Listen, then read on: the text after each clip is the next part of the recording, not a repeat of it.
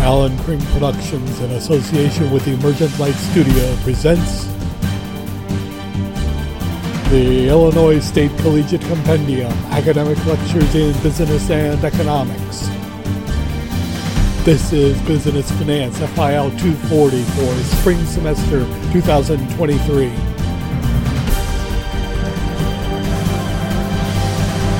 Today, financial statements, and this is where I teach. This is the week when I teach accounting, and every time I go into this week, I think, do I want to teach accounting or do I just want to kill myself?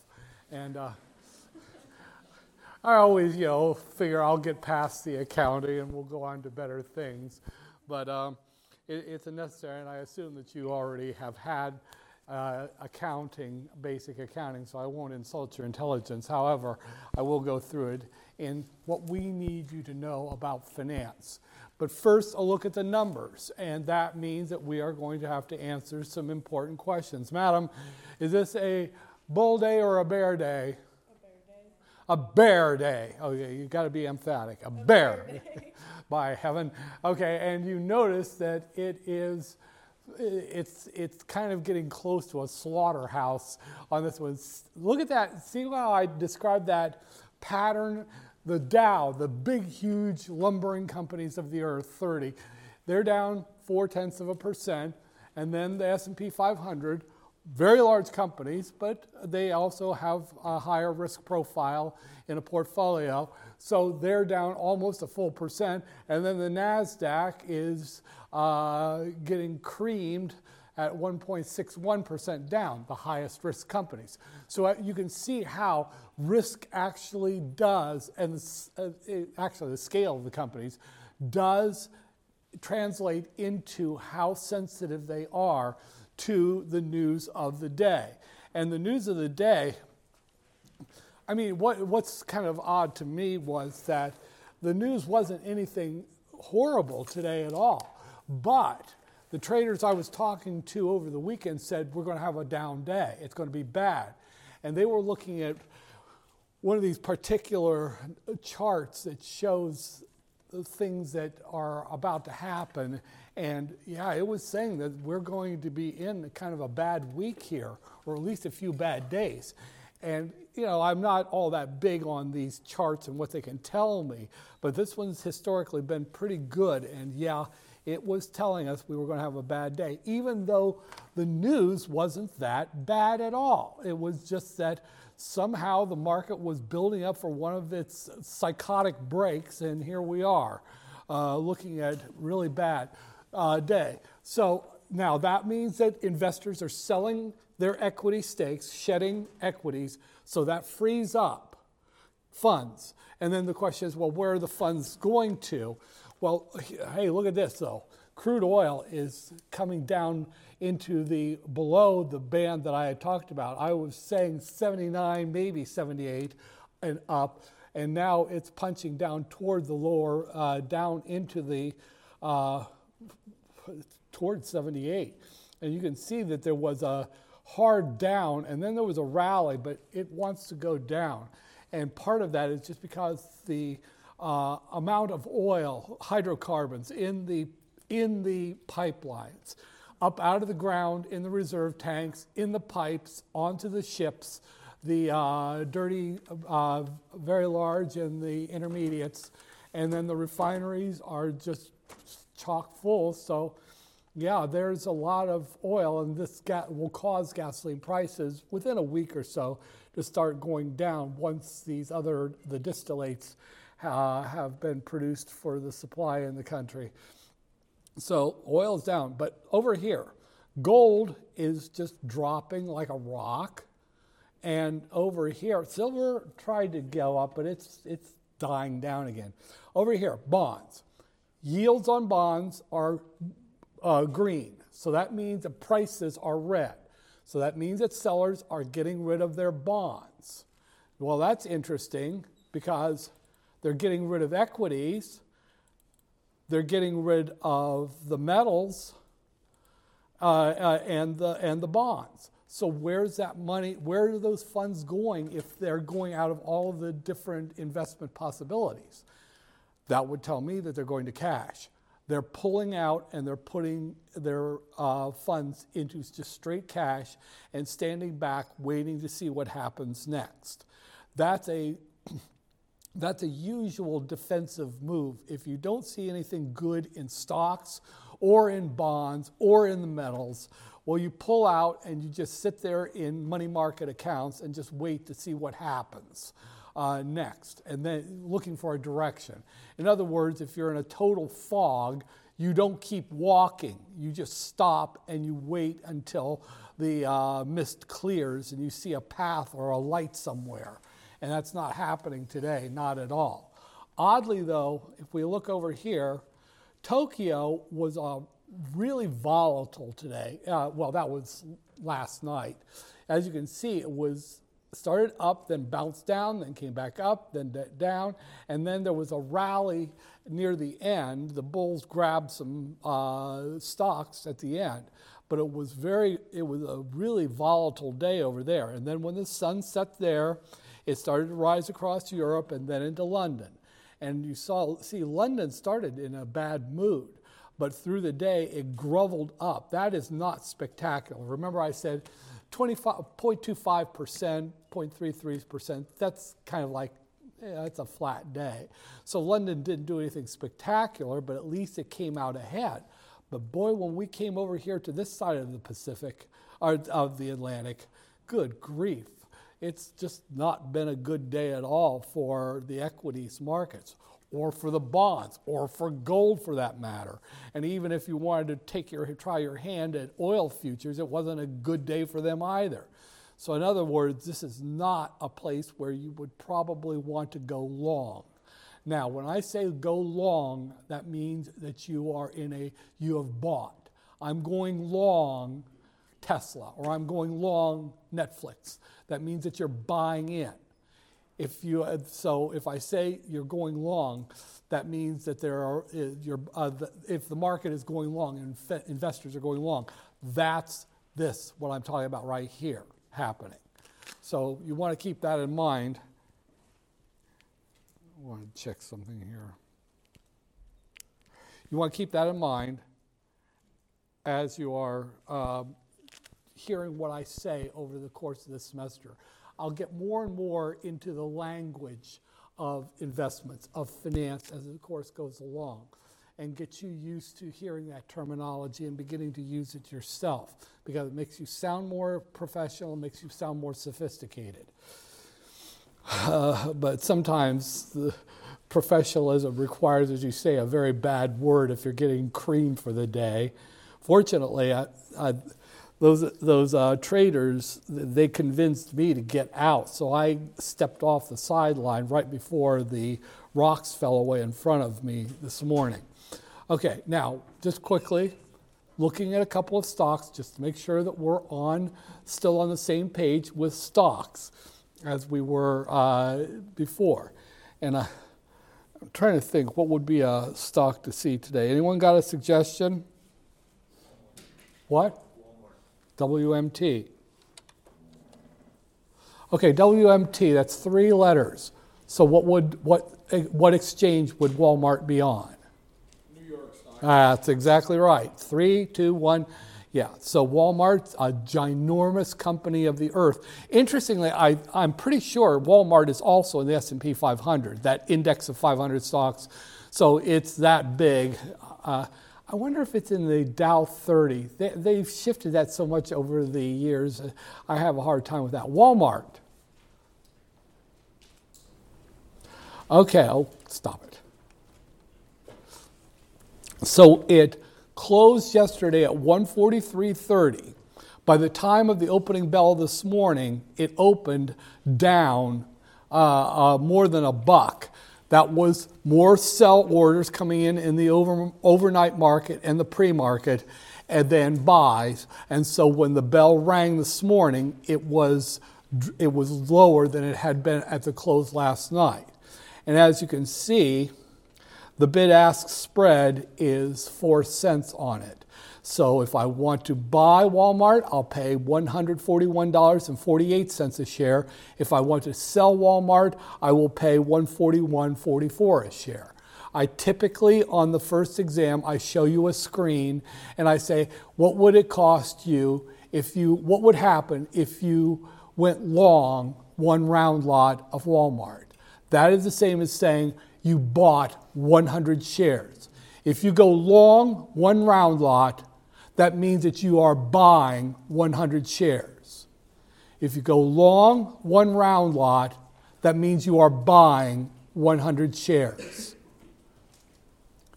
Now, on the other hand, you could sell your stock in Walmart and you would get $141.44 a share. So in other words, as soon as you buy Walmart stock, you're in the hole 4 cents a share. And with the way it looks now, it's pretty grim out there. And see that difference in the two sizes there? That would indicate that the open book has 1,100 on the buy side and 900 on the sell side. That's a fairly balance. Now notice actually the day's trading range has been pretty narrow on it. It's gone from 141.27, that would be that trough right there. Its high was early today at 142.39, but it's still not a wild trading range. And then over the past 52 weeks, Walmart has been as low, and I'll show you the year chart, that with a cliff. What the hell happened there? I don't remember that. Oh, that's right. Yeah, it wasn't too spectacular. But so it's been as low as 117, and it has been as high as 160. Now, notice that it's kind of in the middle of its trading range over the past 52 weeks, maybe a little more toward the high side. What worries me about this is that, well, I don't know what to say here. It's a little bit, you see these declining tops? Do you see how its two tops are dropping? That's a bad sign. It's weakening. It can't get as high as it had before. Now over here, you're seeing an opposite story. Do you see how the bottoms are actually rising? That's actually kind of a good sign. So a lot of the elves, the technical chart people, would say that we're going to come to a place where the declining tops and the rising bottoms cross. That's known as a cross. And what you want, that's a critical place. If it breaks to the upside of that cross, that's a sign that it's going to keep going up. If it fails to break to the upside of the cross, that's a bad sign and it's going to just drop down. Hard to say here. Now, just for a little bit of, the average volume, we're about halfway through the day now. No, we're a little more than halfway through the day, and the volume is kind of weak at the halfway point compared to the over 52 week. So in other words, that's investors getting onto the sidelines. They're, we're not going to trade a whole lot today. But as far as notice that Walmart has a market cap of $181.62 billion. So the beta. Back to you, madam. Is this a safe stock or a risky stock? Safe. Yeah, that's only about half of the volatility of the market. So in other words, if you're thinking you're going to make a fortune with Walmart in a portfolio, probably not. It's a safe stock. Walmart isn't going to go away because there are always going to be Walmart people. Okay, full disclosure, I'm a Walmart hoe. Okay, I go there every day just to be offended by everyone else who's offended by me there. Okay, so it's not going to go anywhere. It's always going to be around. So Walmart's not a risky company at all. But as you can see, the PE ratio. What is the PE ratio? Does it agree with the beta or does it disagree with the beta? Look at the PE ratio. Disagrees. That's right. Remember I said 30 is the cutoff between a risky and a not risky PE ratio. I'm seeing the beta, very safe, but I'm seeing the PE ratio, price divided by earnings. That tells me that it's overpriced right now. Walmart is, the price in price divided by earnings is higher than it should be. So I would say that this is an overvalued stock at this point. That would tell me I don't want to buy this. I do not want to go long Walmart until it sheds some of that price. And that's telling me that we're probably not going to see some boom in the price of Walmart over the next, for the foreseeable future, over an investing horizon of at least a couple of months, maybe even out to a year. It's just not going to go up that much. One of the arguments for this is, look, how much more can Walmart grow? Walmart is not a hot company. It's a stable, safe company. Its customer base is not going to vastly expand. And so, and it's already about everywhere that it could be. So growth in stores is not going to be in its future. So we're seeing a company that is in its mature phase. It'll probably be around for us in the next century, but it's not going to be spectacular in that century. So that tells us, yeah, the beta is going to be low, and right now it is overbought. And so it's going to shed some price over the next maybe even couple of years. This is how we think as investors. This is what I want you to come out of this class with. Of all the things, this is hugely important because this helps you be an investor who can think for yourself. They do pay a dividend. Well, first of all, this is a profitable company. See that positive PE rate? EPS, earnings per share. We're going to talk about this today and on Wednesday anyway. The earnings per share, the total net income divided by the total number of shares outstanding. Walmart earns $3.25 for each share. That's darn fine. That's great. And they pay a dividend. It's an old company. They pay, of the $3.25 every share they make for every share, they give that $2.24 of that back to the shareholder. So, in other words, this company isn't plowing lots of its earnings into operations to grow. It doesn't have to. It's grown as much as it possibly can. Well, I shouldn't say that, so in other words, we see that this has all the hallmarks of an old, stable company. Low beta, earnings are darn good per share, EPS, and it pays a lot of its earnings back to the shareholders. It says, here, shareholders, we don't have anything we can do with this money that belongs to you, so we're going to give it back to you as a dividend. So in that regard, if you're looking for a dividend stock, you don't care about whether it goes up or down in price, you just want that dividend. This is darn fine for your portfolio. Now, Yahoo thinks that this stock's going to rise about $20 over the next year. I'm suspicious of that. I'm going to show you this now. You don't have to know it until later. I'm going to pull up a stupid calculator to do it. I'm going to show you, look, take $161.56. Let's say that you bought it today. So you take and you're going to sell it in exactly 1 year. Let's say that Yahoo is right. In 1 year, at the end of your holding period, it sells for $161.56. You divide that by the price at which you bought it today, $141.74. Now this would be a 1 year holding period. So, and then you're going to subtract 1, which you always have to do to get it. And so Yahoo is saying on the capital gain alone, if you held this for 1 year, make that a percentage, you'd make 13.98%.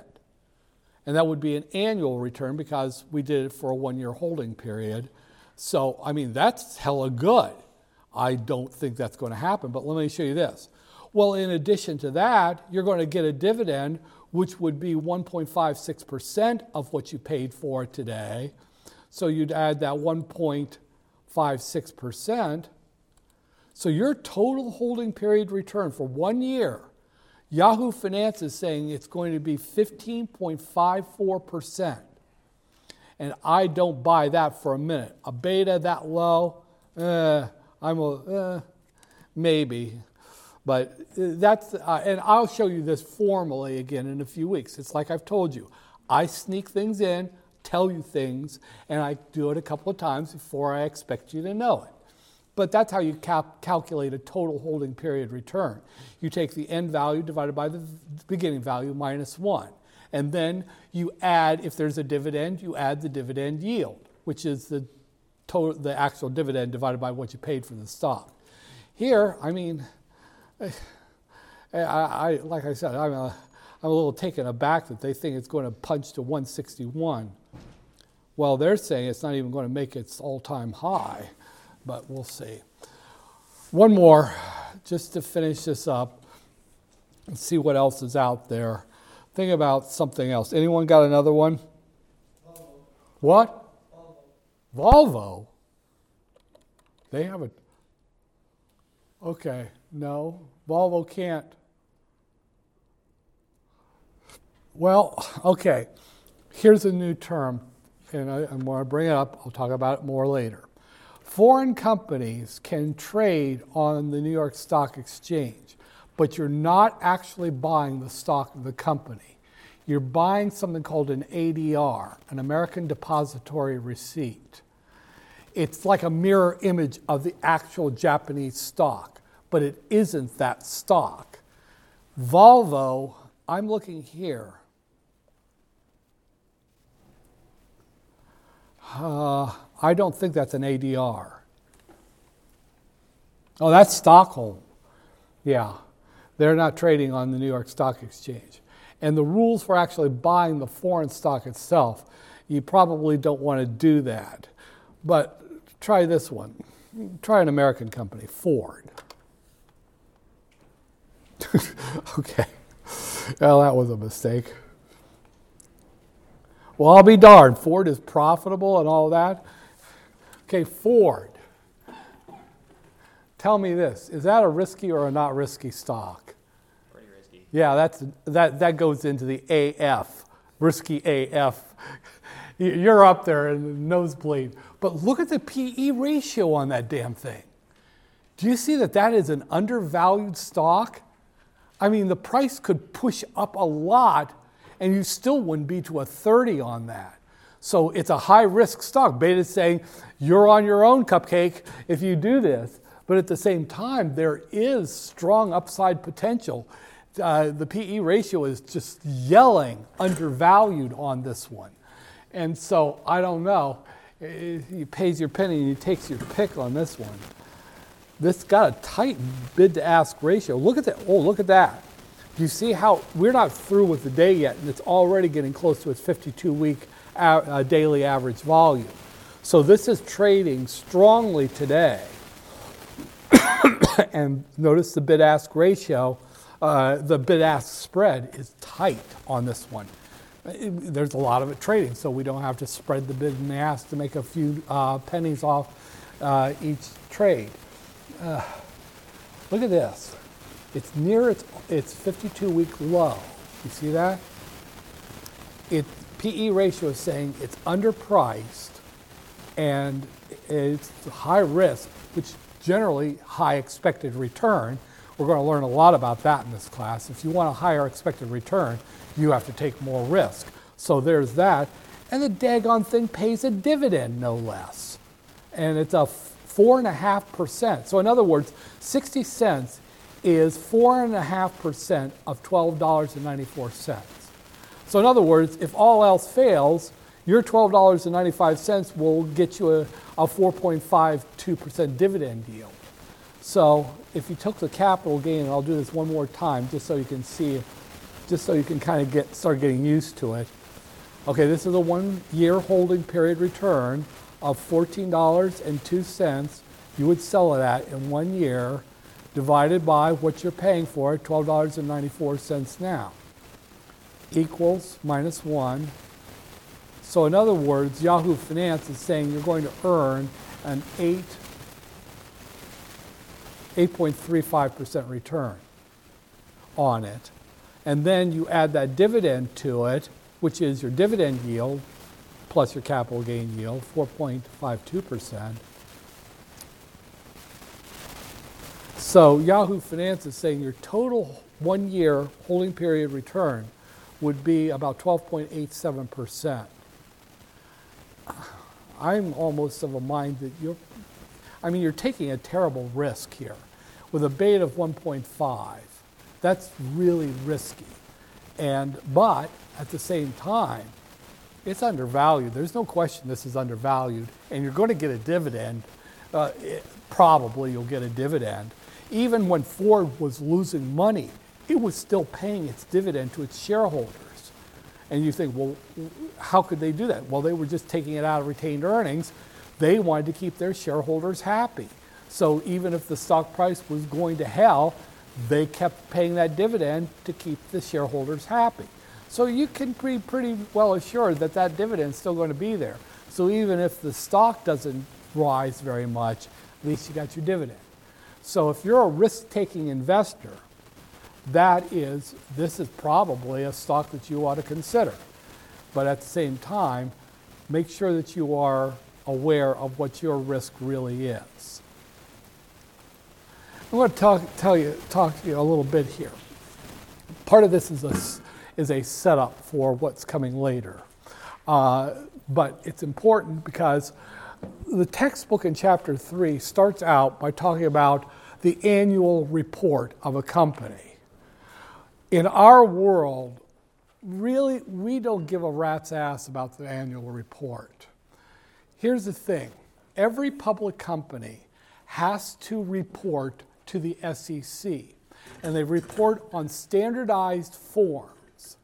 Now, many, many years ago, back in ancient times, back when I was fairly young, the reports were the same as they are now, but we did them on paper. And it was like for a corporation, any corporation, it was like every quarter you had to file this one report. And then every year you had to consolidate those and file an annual report. And that wasn't the annual report they're talking about in your textbook. It was a technical form called the Form 10K.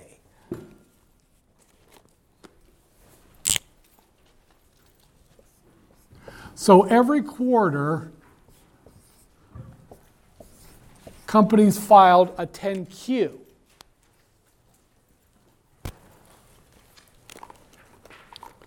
And then, at the end of every fiscal year, they filed the Form 10K.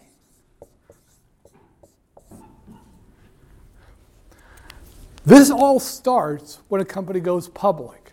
If a company is private, it doesn't have to tell the SEC anything. Well, most of the time. But as soon as you go public, you are in the program forever, unless you go private again.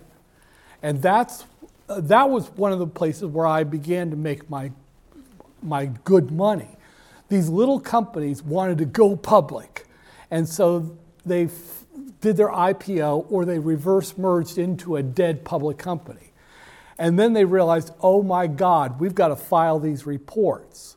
And there are other ones too. There's another one that's the Form 8K.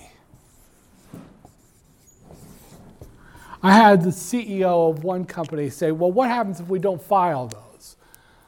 Back at that time, you just kept getting fined, and you might even be charged criminally for not filing them. So they would hire me to do it. And it was, even for little tiny companies, it's the same thing. All the same, you have to meet all the requirements and all that. And then there are other forms that you have to file. Like if you give stock options to your executives, you have to file a form.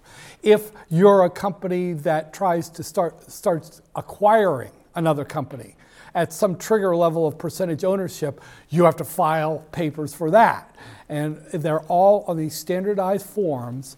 And here's 2 laws. Write these down for God's sake. The Securities Act of 1933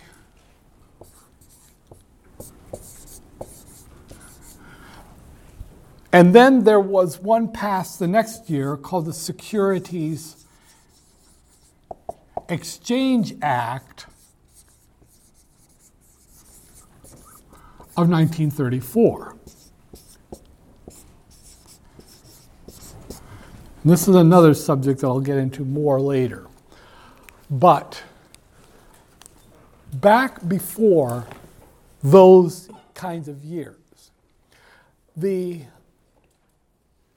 investment, banking, finance world was a wild west. Free markets are the best markets. The best government is no government. Government should be so small that you can drown it in a bathtub. Government interference just hurts businesses, and that ultimately means that people are hurt because people depend on businesses for their jobs. That was the philosophy from the beginning of our country, well, from the beginning of time until the end of the 1920s. And it had finally gotten to the point with the freewheeling scams, lies, frauds, and everything you can imagine that was going on in the 1920s. The stock market finally buckled in 1929, Black Monday, a black swan like no other. And that was the forefront, the shock front of a recession that was coming. And we had had 3 consecutive conservative, free market, right-wing, we would call them right-wing today, presidents and their Congresses. And by the time we got to the next presidential election in 1932, people had just had enough of it. They kicked all of the rascals out of Congress. They kicked out the party that had been in power for so long, and they brought in reformers. And I mean, these were hardcore reformers. I'm not talking about the kind you've seen in your lifetimes. These people were really hardcore. The president who came in 1932, Franklin Delano Roosevelt, said, "The rich despised me and I welcomed their hatred." And boy, they cracked down. It wasn't just securities law. It was banking, it was labor law, it was all kinds of things. So these were the reform of securities industry. Securities Act of 1933 dealt with the primary market. In other words, IPOs and seasoned offerings. It was the primary market. No more funny business. You're going to obey laws. And if you don't obey them, we will beat your ass. Okay? And that also established the Securities Exchange Commission, a body that would oversee the enforcement, the monitoring and the enforcement of securities law. Now, the next year, they passed the Securities Exchange Act of 1934, which oversaw the secondary markets.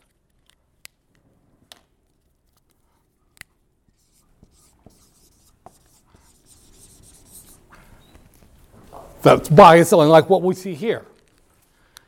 And again, you will no longer lie, cheat, and steal to get money from gullible investors. You will not even do what could be considered shady. There were banking laws passed at the same time that forced a wall between securities and banking, securities trading and banking. We call it a Chinese wall because it's so big and long.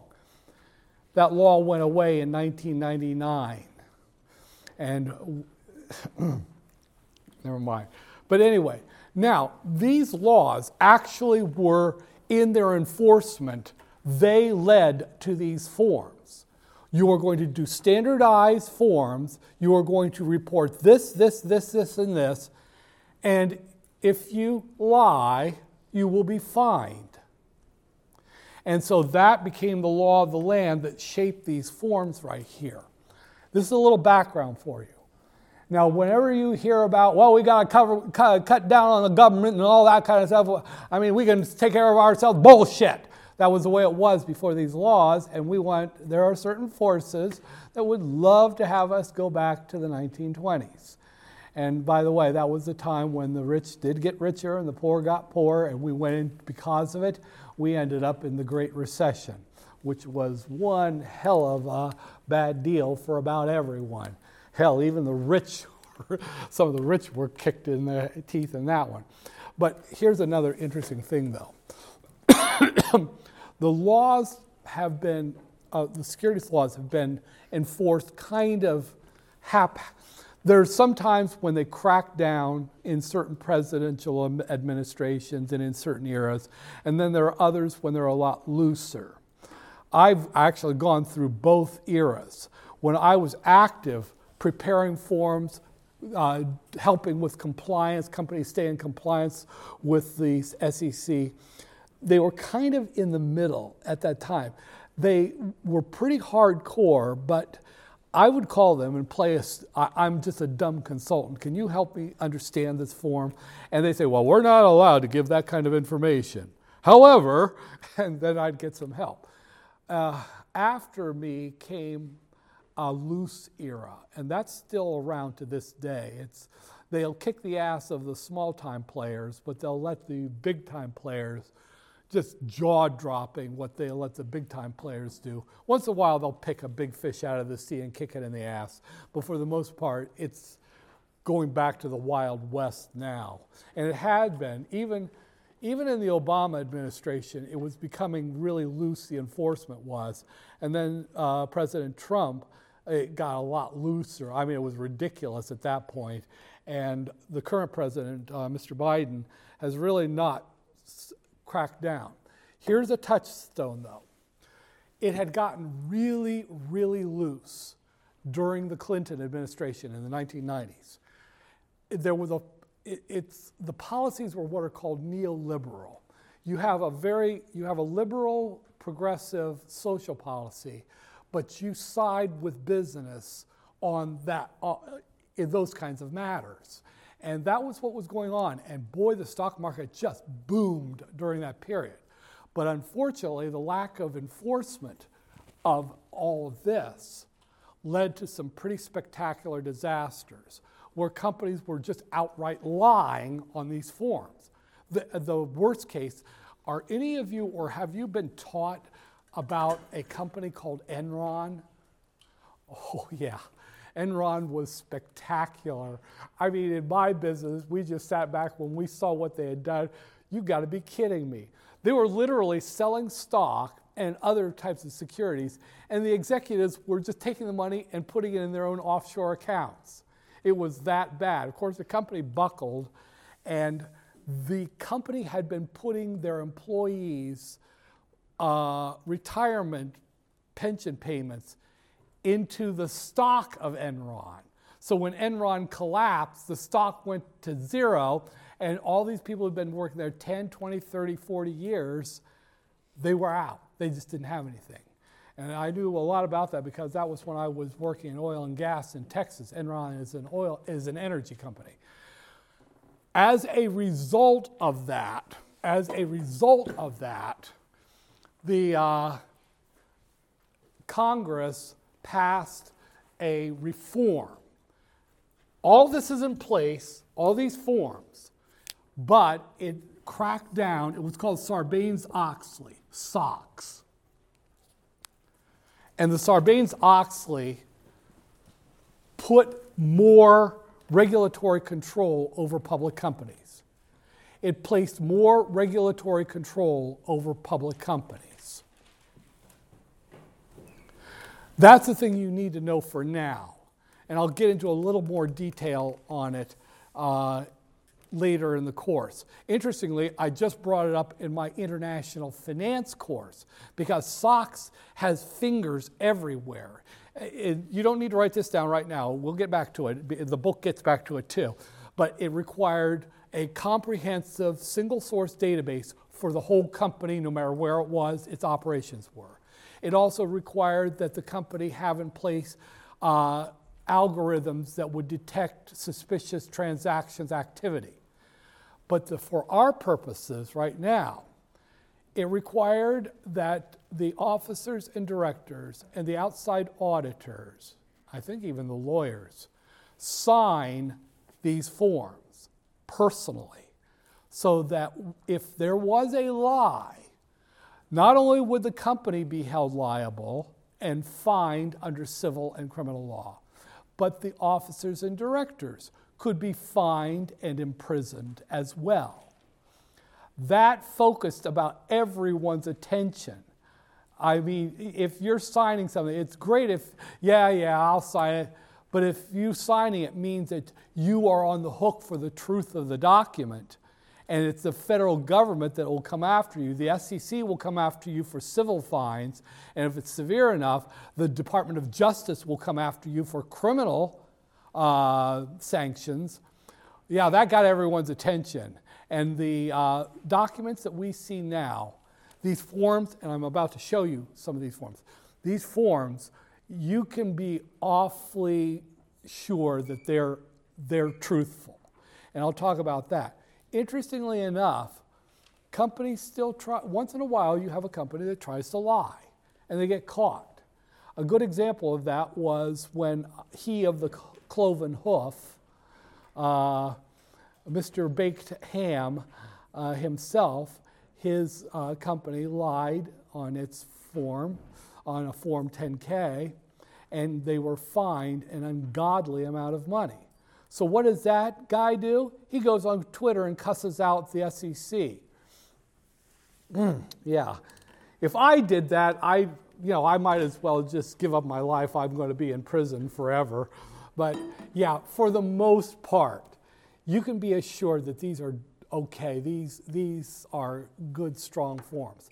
Now, what I'm going to do here is I'm going to show you one of the reasons that the United States really is the beacon of investments of all the world. Countries, their manufacturers will sell us cheap stuff just so they can get dollars, because the dollars have to be invested back here, which is the best investment place in the world. Why is that? Well, the first thing is that we have the rule of law. Everything is subject to the law. There's no person that is above the law. And so everyone knows contracts that are formed here are good. They're trustworthy because the court system will ensure that the rule of law is applied. Another important aspect of that, and this is something that I'm dealing with in several second and third world countries I'm working with, transparency. Investors need to have everything that is available, and they don't need anything that is hidden or just, we don't do that here. It's all there for anyone to see. That's transparency. And like I said, I have a few countries where I'm working and I'm saying, okay, we've got to get all these documents together. And I say, well, what's this about the information about the owners of the officers and directors? We don't do that here. Well, you will if you want the money of the world, because you have to get to that point where everything is available. Let me show you this site. And I'll put this up as a link to you as well. And you should have been shown in Business 100, but I have found out that that's not the case for some of you. So this is sec.gov. Now you go here to Edgar. Here's what happened. When I was first doing consulting, this was all on paper, these forms. This was in the 1980s. And then the SEC started to pilot a program where you could file electronically. It it was kind of a cumbersome thing because a form, you had to put these tags on the beginning and the end of every part of the form. It was what was called SGML, Standard Generalized Markup Language. Later, that would be simplified to what is called HTML, Hypertext Markup Language, which is what websites today are. But the SEC started with this SGML, and it was a pilot program. And I was actually in that pilot program because I was a geek at the time, and I was already interacting with the SEC. And so they put me in the program to start filings by public companies on this EDGAR system. And then it became all companies had to do it. And then later, they kicked me out of the system because they said only lawyers and accountants are intelligent enough to do this. Well, they can bite me. But now, all of these forms are available. Let's take a company. No, I'm not going to do that. Walmart.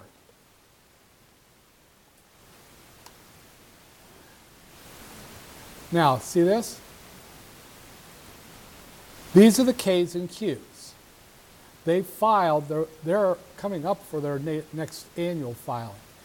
Think of these as like the interim filings, and this is the amended last filing of the fiscal year. And then here's that 8K. Now, the 10Ks are just this pile of information about the company. And then the financial statements are in there. The Qs are the same way for the quarters. The 8K is a different thing. The 8Ks are filed for non-recurring events. If something happens that's not in the normal hustle and flow of a company's life, it has to be filed here. So in other words, if you, sir, you're the CFO of Megacorp International, you are abducted by aliens. I have to file an 8K. He was abducted by aliens. So that everyone in the world knows you were abducted by aliens. Now, it turns out that you were taken in with some cows and you all rebelled and you took control of the ship and you returned it to the earth as heroes, and so I have to file another 8K. He was returned. Okay? Being more realistic, if you die and you're the president of the board of directors, I have to file. If you resign because of certain inappropriate activities and you were the chief operating officer, bad man, bad. I have to file an 8K. See, it's for things that are not normal. The funny thing was that in my time, well, you have to file if you do a press release. That's not normal. You have to, and I'd have these little companies, they would be pumping out these hyped up releases. We're on the verge of a breakthrough disruptive technology. And then I'd say, you got to file an 8K. Why? Because it's a non-recurring event. Well, we do this every week, but you're not supposed to, fool. And so I made $50 every time. It was just a push of a button or two in the EDGAR system. It was awesome making money that way because they couldn't help themselves. They just kept putting out press releases. So the 8K is something that we kind of keep an eye on to see this thing happen when it shows up, because it might be something stupid, but it might be something that's kind of significant. Like, for example, if you have out of nowhere the CEO resigns, or an 8K would be filed when a new CEO is appointed. Well, those can have impact on the stock price. That's what we call fundamental analysis. So the 8Ks are something to keep an eye on for a company. And I mean, these 8Ks can be dry as hell, but we want to see them. And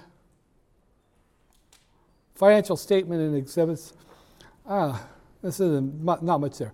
Okay, now I'm going to take you over to the 8K. I usually use a K because it's a whole year. This is what we used to file in triplicate on paper. That. And we used to teach the accounting people and the finance people how to do these, because every company that's public has to do this. Can you imagine this paper going to the SEC? It was literally hundreds of millions of pages. The Edgar system turned it all in. There's no paper version of this. It's just electronic filing. And they've made it, from what I hear, it's actually almost a joke. It's like a fill in the blanks kind of form thing now. I will show you one thing real quick here. Go down here. If you're doing research on a company, this is original source. If you're going to someplace like Yahoo or Moody's or any of these services that tell you stuff about companies, they probably got it from this. This is the original source right here for almost anything that you would want to see. Financial statements. This is the original source. So if you're doing a citation, know how to cite these, because there is no dispute. If you said, this is where I got it, that is the equivalent of God's word. But I'll show you an interesting thing here. Look at item 7. Item 7, like I said, the company has to be honest. The peak of its honesty comes in item 7. The management's discussion and analysis, where they actually tell their story. And they can be glib. In other words, it can be very honest. Well, we did this pretty well. We didn't do that at all. Here's what our competition is doing. Here's where our lawsuits are. Here's the ones we think are important. Here's the ones we don't think are important. I mean, they break down their own company in the MD&A, as we call it. So if you're looking for a place to quote for a paper that you're writing for one of your classes, oh hell, you could just go in here and cite to here and quote, this is what they said about their own company. And that's a hella good thing. It makes it easy for you, and if you know how to access this, and I'll put a link to this right to Edgar. Any public company, it's right here. And they're honest, glib, no holds barred explanation of what happened and why it happened and what they see going forward. Decent stuff. However, I'm not going to keep you here. I'm going to show you something else. Really? You see this little button right here? You click on it and you go to this blue button. You got all their financial statements right here. Operations, that's your income. And the companies call them different things. This is the income statement. And this is the balance sheet. And all the statement of shareholders' equity, statement of cash flows, they're all there. Right there. But wait, there's more. And I don't know how many of you have already been taught this, but every company that's public must provide all of its financials in Excel form.